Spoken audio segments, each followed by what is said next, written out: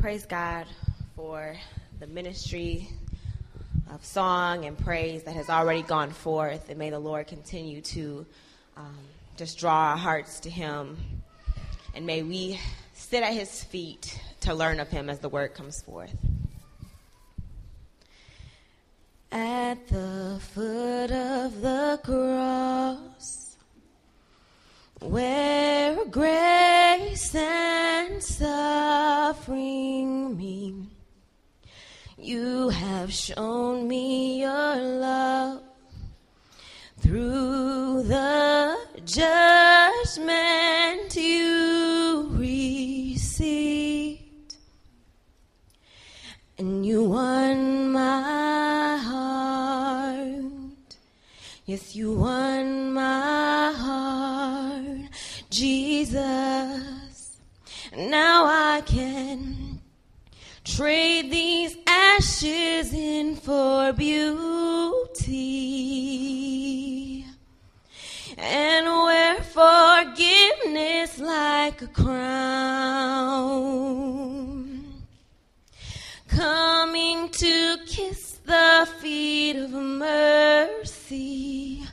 Oh, I lay every burden down at the foot of the cross, at the foot of the cross, where I am made complete.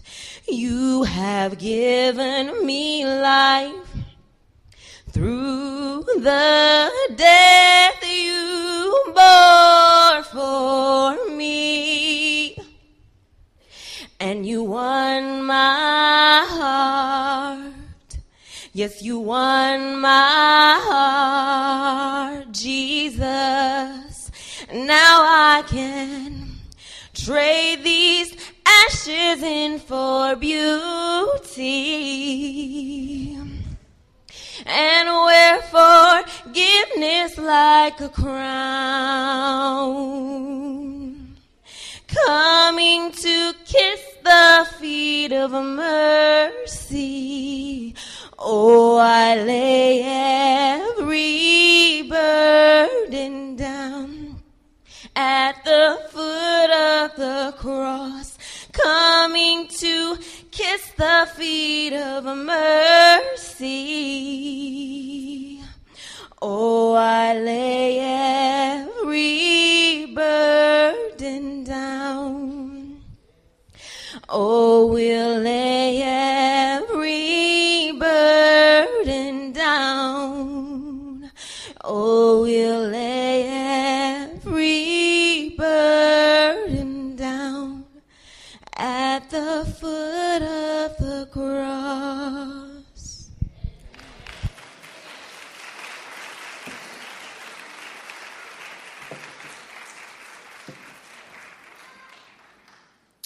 Amen. There was a Christian woman by the name of Monica who was given away in marriage to a very violent, tempered man. They married and ended up having 3 children together. Monica was a devout Christian. She was a God-fearing woman who was noted for her patience, but also well-known and noted for her praying. Even though she had an unbelieving husband and 3 unbelieving children, she would not give up in praying for them. In fact, she persevered, and by God's grace, she was able to see her husband come to faith in Jesus about a year before he died.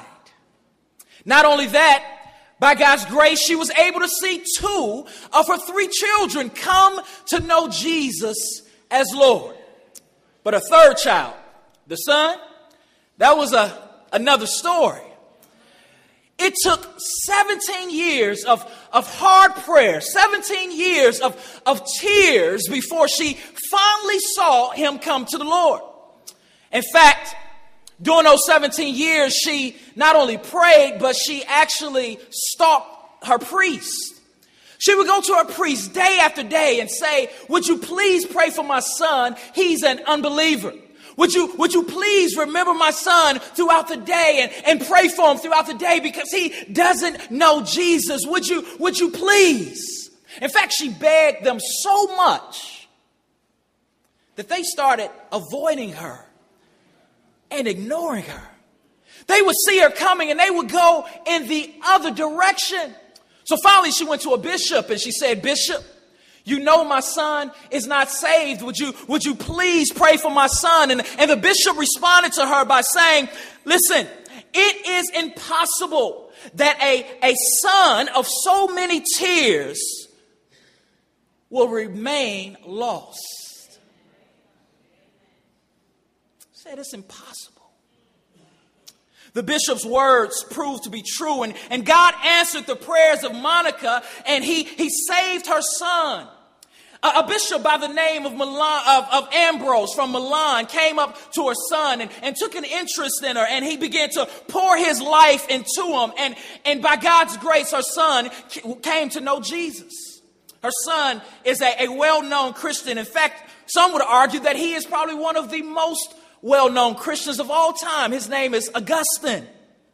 Augustine's mother, Monica, had faith in God's grace, and she believed that despite the problems, that if she just continued to persist in prayer, that God would save her son. There's some mothers here. There's some grandmothers here.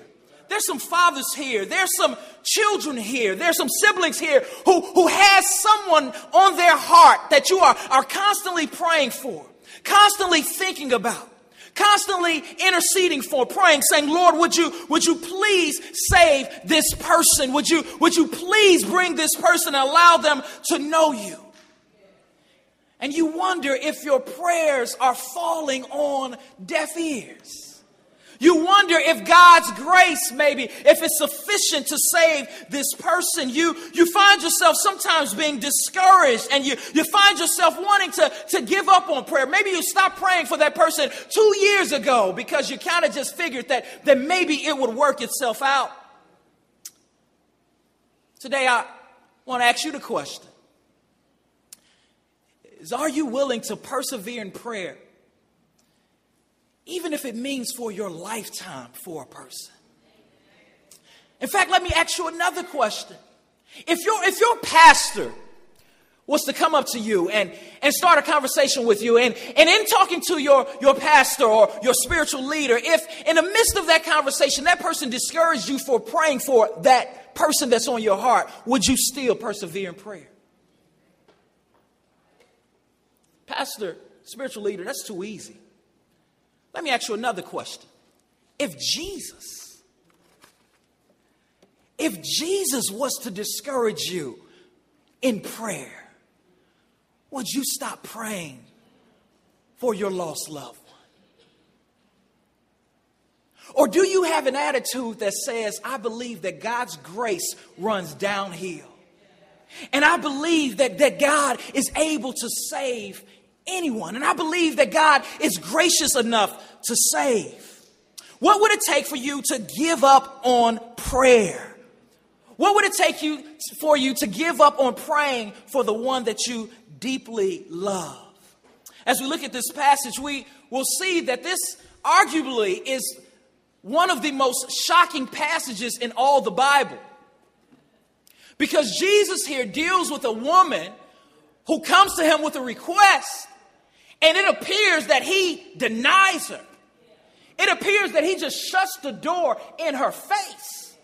But we will see in this text that this woman refused to take no for an answer.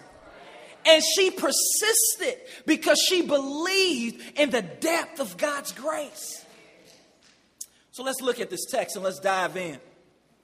As we look at verse 24, we see that it says, and from there he arose and went away to a region of Tyre and Sidon.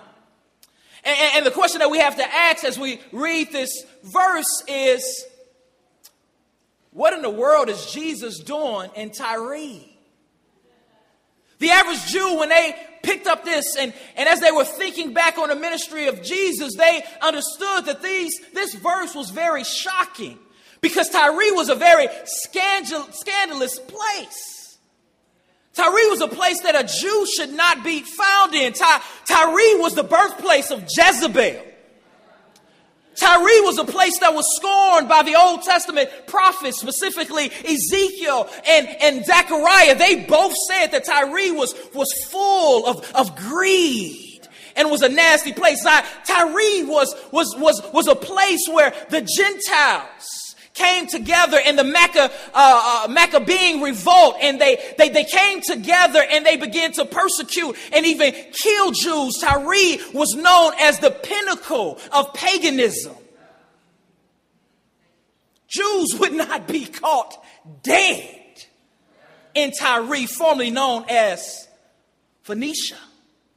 So why in the world is Jesus, to his disciples, a Jewish rabbi, one who is supposed to stay away from unclean things? Why in the world is he in Tyre? Well, I believe that there's two answers. Number one, the reason why Jesus is in this location that is scorned by the Jews is because Jesus is flat out tired.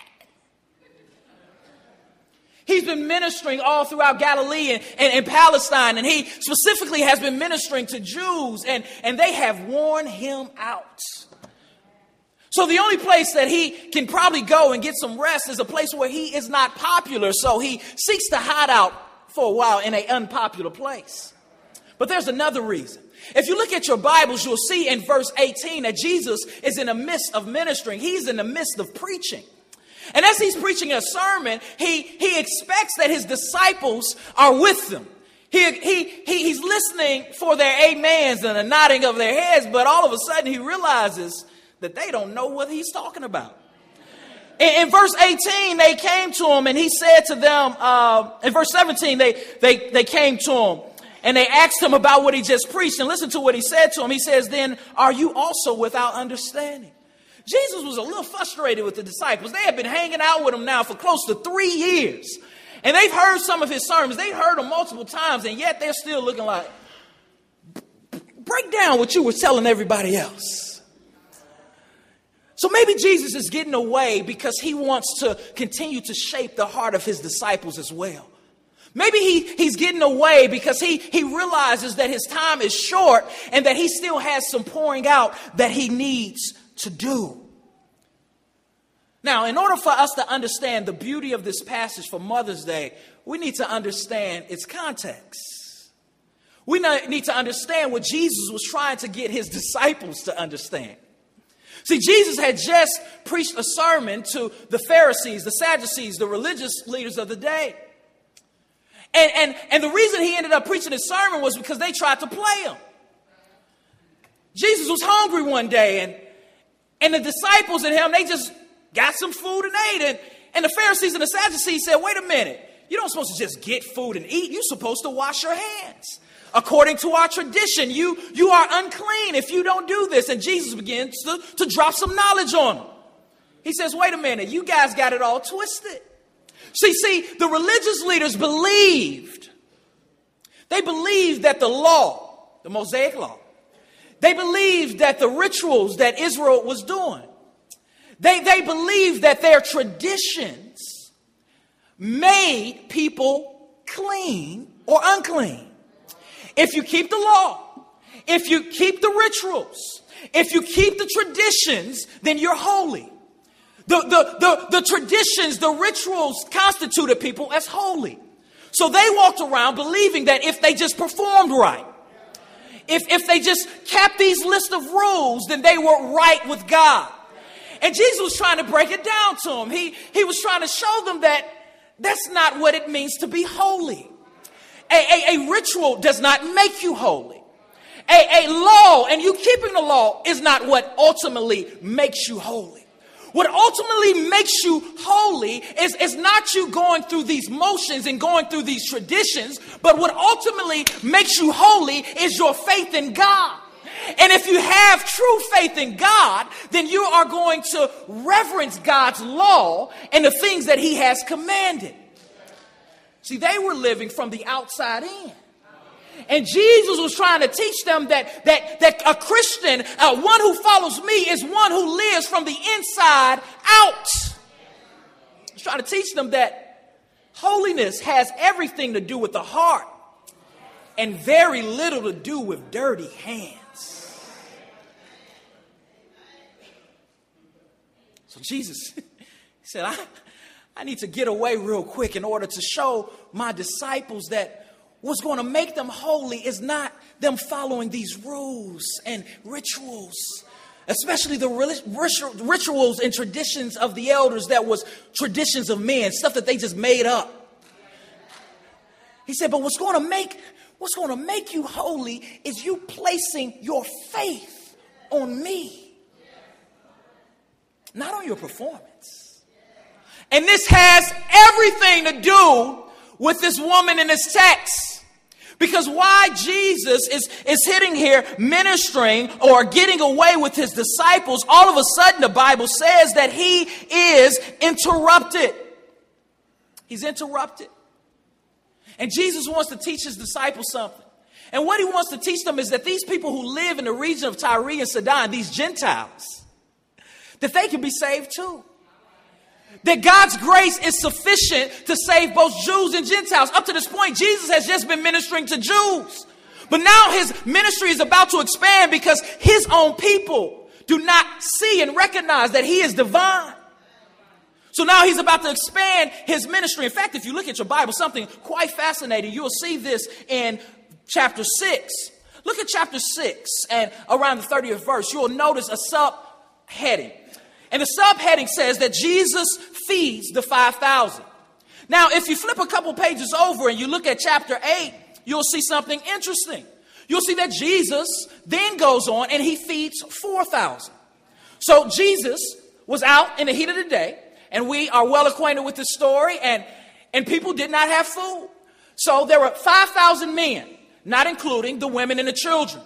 Jesus took a boy's lunch and he made a buffet out of it. He miraculously stretched it. How many of you know Jesus can make some stuff stretch, can't he? Some of you mothers know that Jesus can make some stuff stretch. He stretches the food. He feeds a multitude. But what's interesting is that 5,000, they were Jews.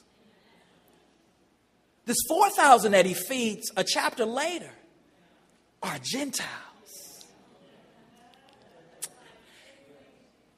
He's trying to teach the disciples what Peter had to learn in Acts chapter 10, that God is not a respecter of persons. That your ethnicity, your lineage, the fact that you were born into a family does not make you right with my Father. What makes you right with my Father is if you have a new heart and a pure faith that is given by my Father. So as this Syrophoenician woman, this woman comes up to him and she interrupts him.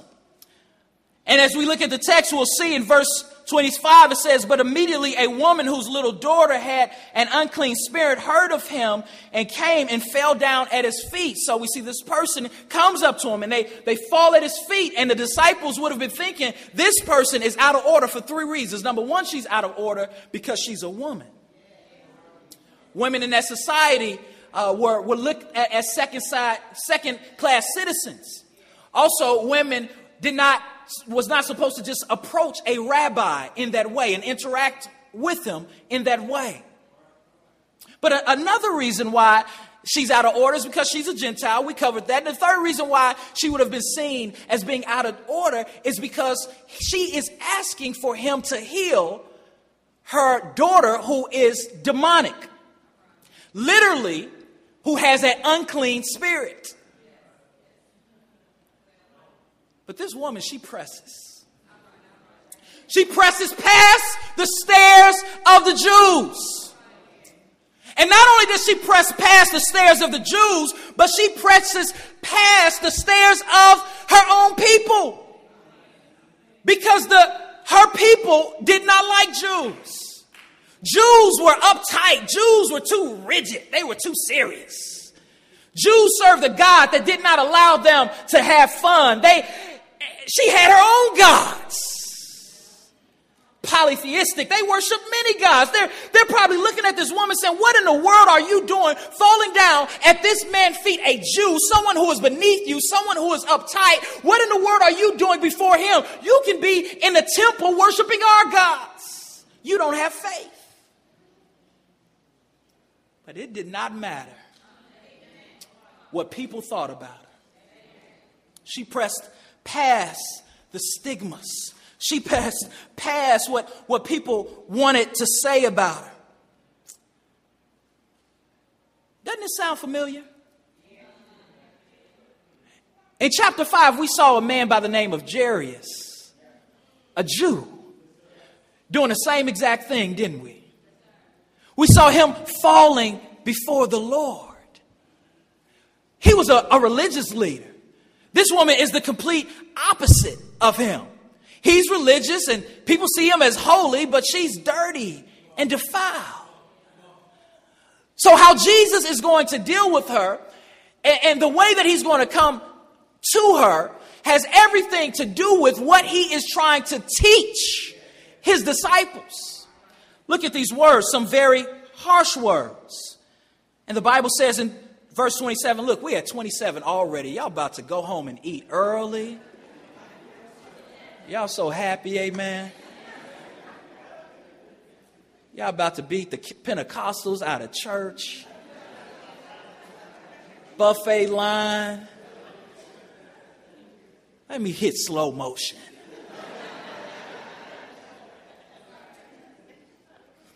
And he said to her, let the children be fed first. For it is not right to take the children's bread and throw it to the dogs. Wow. Did you just see what your Jesus said to this woman? He kind of comes off like the priest that ignored and avoided Monica, doesn't he? This is at least abrasive, and at worst, racist. It appears.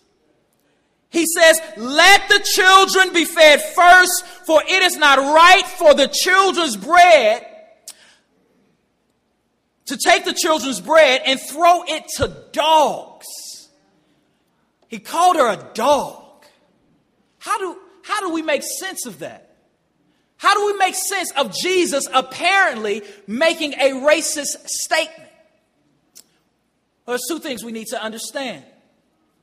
Number one, we want to understand that this term, dog, within their culture, the Jewish culture, and even Gentiles, this was a very familiar term. Most Gentiles knew that the Jews called them and thought of them as dogs. It's just a fact. And the reason why they're called a dog is because back then dogs weren't popular domestic animals.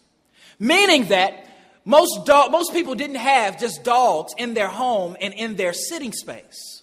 Dogs were seen as unclean. Dogs were seen as scavengers. So a Jew referred to Gentiles as dogs because they saw them as unclean. They saw them as scavengers. They saw them as lawbreakers, those who did not eat the proper foods and go the proper places and talk the proper language.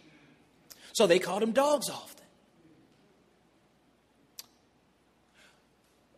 But what Jesus does here is he uses a term that they have coined in a completely different way. In fact, he uses a different word.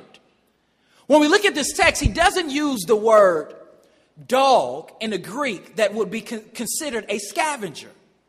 Rather, Jesus uses a word that was popularly associated with a small puppy that was a domestic animal. So Jesus uses the word dog, a word dog, but he doesn't use it in a offensive way, so to speak. And hearing this, she would have been like, wait a minute, you just called me a dog, but you called me a cute dog. You called me a good dog. So she still would have been offended, but she would have been like, wait a minute, something different is going on here. But secondly, look at what Jesus does. Not only does he call her a puppy, a small dog, a almost acceptable family member, but he says that he says, let the children be fed first. Let them be fed first. For it is not right to take the children's bread and to throw it to the dogs. So he doesn't say that the dogs cannot be fed. But he says, first, let me take care of my children. Let me break it down and speed it up a little bit for you. He says, it's not that I'm not going to minister to you and your people. But first, I must minister to the children of God, Israel. First, I must take care of my own. I must take care of my disciples. See, you're interrupting me while I'm with my kids. But listen to how she responds. She responds by saying, yes, Lord. Mothers, there are two things that make genuine faith in Christ acceptable to the Lord. The first is an attitude of humility. The second is an attitude of boldness. As you pray for your lost child, whether physical child or spiritual child, as you pray for your lost loved one, know that you must have the proper faith to move the heart of God. This woman has two elements that makes her faith genuine. And these two elements are really a paradox. She starts off by saying, yes, Lord. What is she saying yes, Lord, to? She is saying yes, Lord, to the fact that she's a dog. She is agreeing with Jesus' paradox. She is agreeing and she is saying, I understand that I am not worthy. I understand that I am coming to you as a Gentile. I am coming to you as one who is not clean. I understand that I am broken. I understand that I don't deserve the food off of your table. What's the food off your table? I understand that I don't deserve your grace. I understand that I cannot perform well enough to move your heart. She got something that the Pharisees and the Sadducees missed. This simple woman, this Gentile woman understood that her performance is not what pleases God. She understood that she could never in and of herself be good enough for God because this Jesus is a rabbi. This Jesus is clean. He is set apart. This Jesus is unique. This Jesus is divine. This Jesus is better than my gods. Yes, Lord, I am whatever you want to call me. I agree with you. When we come to God and we're praying and our hearts are burdened and we're wondering about that lost child, that lost grandchild, we must come to God humbly, saying, Lord, I'm coming to you in prayer and I understand that you don't owe me anything. I understand that I cannot do enough. I cannot manipulate you. I cannot control you. I understand that me coming to church does not make my prayer better. Because I came to church Sunday, it does not make my chances to have an answered prayer better. I understand that I'm a dog. When you come to God in prayer, do you come to God as a Gentile? Do you come with the spirit of this woman that says, I'm broken, I don't deserve anything, I'm a sinner? But there's a second part of this. And the second part is her boldness. She is humble. She is broken, but she is bold. For it is not right to take the children's bread and to throw it to dogs, Jesus said. But she answered him, yes, Lord, I agree with you. I am a sinner. That is the first element of true faith or evidence. Yes, Lord, I am a sinner. Confess with your mouth. Yes, Lord, I am a sinner. Yet, even the dogs under the table eat the children's crumb. She uses this Jesus' own paradox to prove her point. She comes boldly and humbly to Jesus. And she says, I know that there's enough grace for me. She says, now, Lord, using your paradox, I know that if someone is feeding their children, that there are normally crumbs that comes off the table when the children are eating. And the puppy gets the crumbs. If I'm a puppy like you say I am, even though I'm not worthy to sit at the table and I'm not one of your children, I'm still in your household. And you still would take care of me as a puppy. She comes to Jesus boldly. And why does she come to Jesus boldly? Because she has faith in the grace of God. She has faith in the mercy of God. She has faith in the compassion of God. And why does she have faith and mercy in the Jews' God or Jesus? Why does she have faith and compassion, faith in his compassion and his mercy? She has faith in his mercy and compassion because she has heard that he is merciful and compassionate. Your child may be in the street, mother. Your child may come to church, but you may know that they're not saved.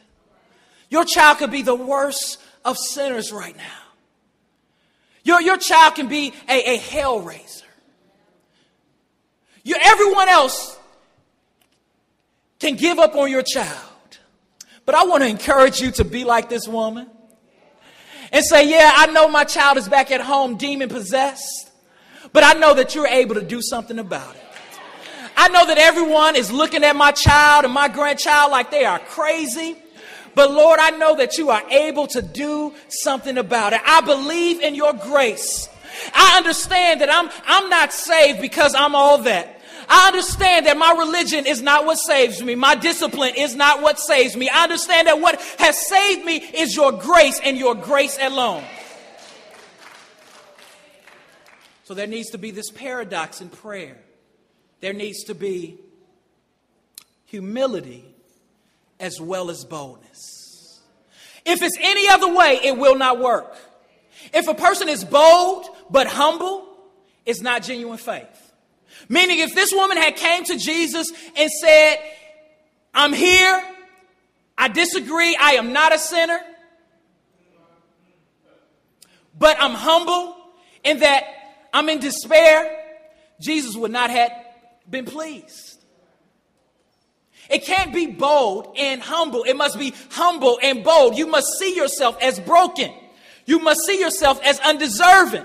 But then you must see the magnitude of God's grace. You must see the magnitude of your sin, but the magnitude of God's grace. You must conclude that I am the worst of sinners, but God is the best of gods. You must conclude that my sin is incredibly dirty and filthy, and I am nasty and disgusting, but God is so good and so great that I have a right to come before him because he has made me clean. It has to be both. You can't find your confidence in yourself and then not be confident in God. You know, some of us, we are humble and we see ourselves in this light, but our problem is that we don't have enough trust or faith in the grace of God. We're broken. We see ourselves as sinners, but we stay there. We know that we fall short, but we stay there. This is what John Newton said to a depressed man. He says, you say you feel overwhelmed with guilt and a sense of unworthiness. You say it is hard to understand how a holy God could accept such an awful person as yourself. You then express not only a low opinion of yourself, but also too low of an opinion of the person and work and promise of the Redeemer. You complain about your sin, but when I examine your complaints, you are so full of self-righteous unbelief and pride and impatience that they are little better than the worst evils you complain of. See, not coming to Jesus humbly would have been self-righteousness like the Pharisees. But not coming to Jesus, having faith in his grace, would have been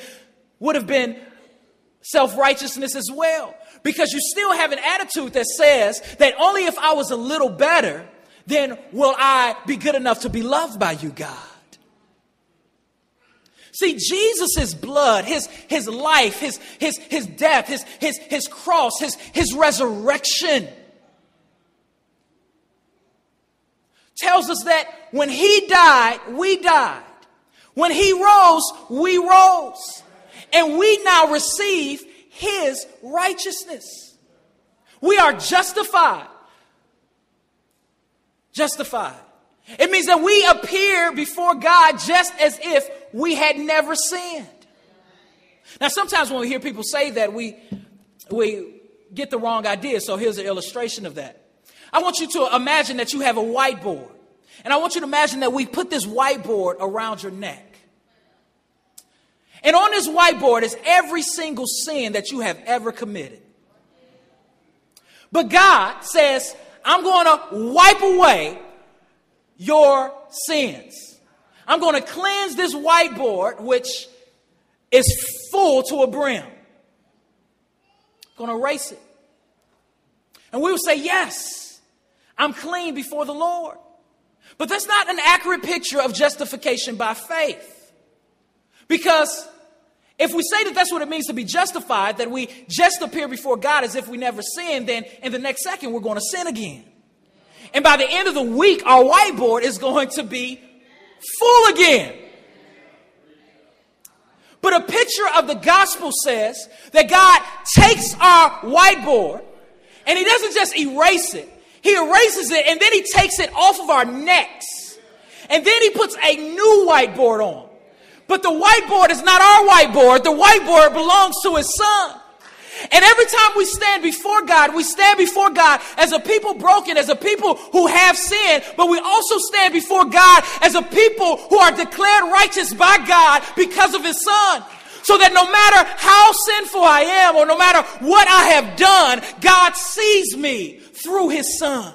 This woman understood a deep theological concept without ever stepping foot in a synagogue or hearing Jesus proclaim it. Why? Because she just had faith that he was who he said he was. And that's what God is looking for. Some people who just will have faith that God is who he said he is. Some people who will come to God and say, God, I am broken, I am humble, but God, your grace is sufficient. Therefore, I can come to you respectfully and say, now, Lord, even though I'm a puppy, even though I'm a dog, even the dogs get the crumb off your table. I just want to speak to something real quick. I want to speak to my single mothers who are here today, who are oftentimes, even in the church, made to feel very insecure. And sometimes you walk through the church doors and you feel like other people are judging you because maybe you've went through a divorce or maybe you had your child out of wedlock. And you come through the church doors and you, even as you celebrate Mother's Day, maybe sometimes you just feel a little incomplete. I want to encourage you to see the compassion of Jesus and to see that what other people think of you and what other people say about you, it don't matter. Because when you stand before God, God sees that whiteboard and God sees a woman who is on a mission. And that mission is to raise her child in the fear and admonition of the Lord. God sees, as he saw this woman, a woman who was, even though she wasn't worthy, was far more worthy if it was a merit system than the Pharisees and the Sadducees, because at least she believed and understood who he is. I believe that God is still in the business of raising up some strong males, some God-fearing, God-believing, Bible-believing men from single women. I believe that God can raise up some Timothys through some Eunices. I believe that even though you struggle and even though you find yourself in despair, I believe that if you get this paradox of humility and boldness right, that you will be able to see that everything is going to be all right. And the wonderful thing about it is you really don't have to do a whole lot to have that paradox going. You don't have to go to God and say, Lord, I wonder if I'm being humble and bold. Lord, am I being humble and bold? No, all you've got to do is go to God and say, I know you're going to work it out. Because if you're God's child, then God is working out something in you. He is shaping you. The Bible says he is conforming you to the image of his son. He is making you to look more like Jesus.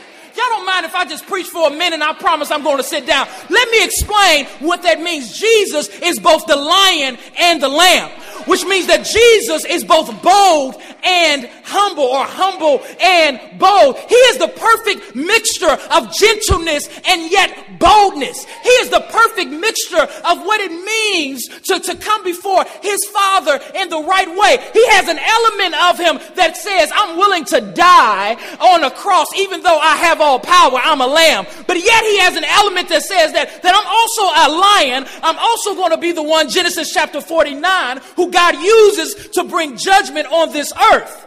Jesus has that mixture. And guess what? If God is making you to look more like Jesus, that means that he is naturally, through his spirit, going to shape you to have a faith like a lion and a lamb. He's going to shape you to have humility and boldness.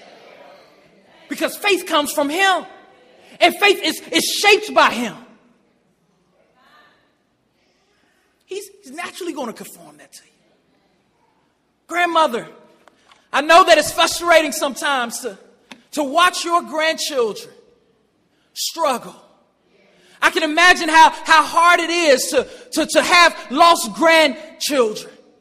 And I just want to encourage you today to look at Jesus. Jesus, throughout the gospel, he has compassion for anyone who is humble, but we see a particular compassion for women. And I want to tell you that Jesus can sympathize with you. Because after all, it was on Calvary's cross where Jesus was in the heat of the day. It was on Calvary when he was dying, the death that you and I deserve. It was on Calvary where he had nails in his arms and nails through his feet. It was on Calvary where his head was pierced with a crown of thorns. It was on Calvary where he was spit upon and he was looked at as being unclean by man and even unclean by God. It was on Calvary where in the midst of having all that on him, the burdens of sin, he who knew no sin, it was on Calvary that he stopped in the midst of dying and he looked at his disciple and he says, John, take care of my mother. Jesus has a special place for mothers that appear to be broken. For Mary was broken. Mary did not have Joseph around. It is expected that Mary had lost Joseph some time ago. Jesus knows what it feels like to be a single woman.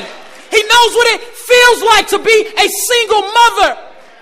He can sympathize with you. And in the midst of your struggle, in the midst of your insecurities, he says, girl, you come here and you ask me what you will. Know that I'm going to hear you. And know that I'm not going to waste your tears. But guess what? While he was on the cross, he did something else. The Bible says that he was placed in between two sinners. One at his left hand and one at his right hand. Both were seen as thieves and neither one of them deserved to be declared clean. But the Bible says in the midst of his suffering that one had faith in him. And one spoke out and defended him while he was on the cross. And Jesus said that, I tell you this day, you shall be with my Father in paradise. And I know that there was a mother somewhere that probably gave up on him. I know that there was a mother somewhere that probably said, that boy does not have any sense. There was a mother somewhere that said, my son lived a disgraceful life.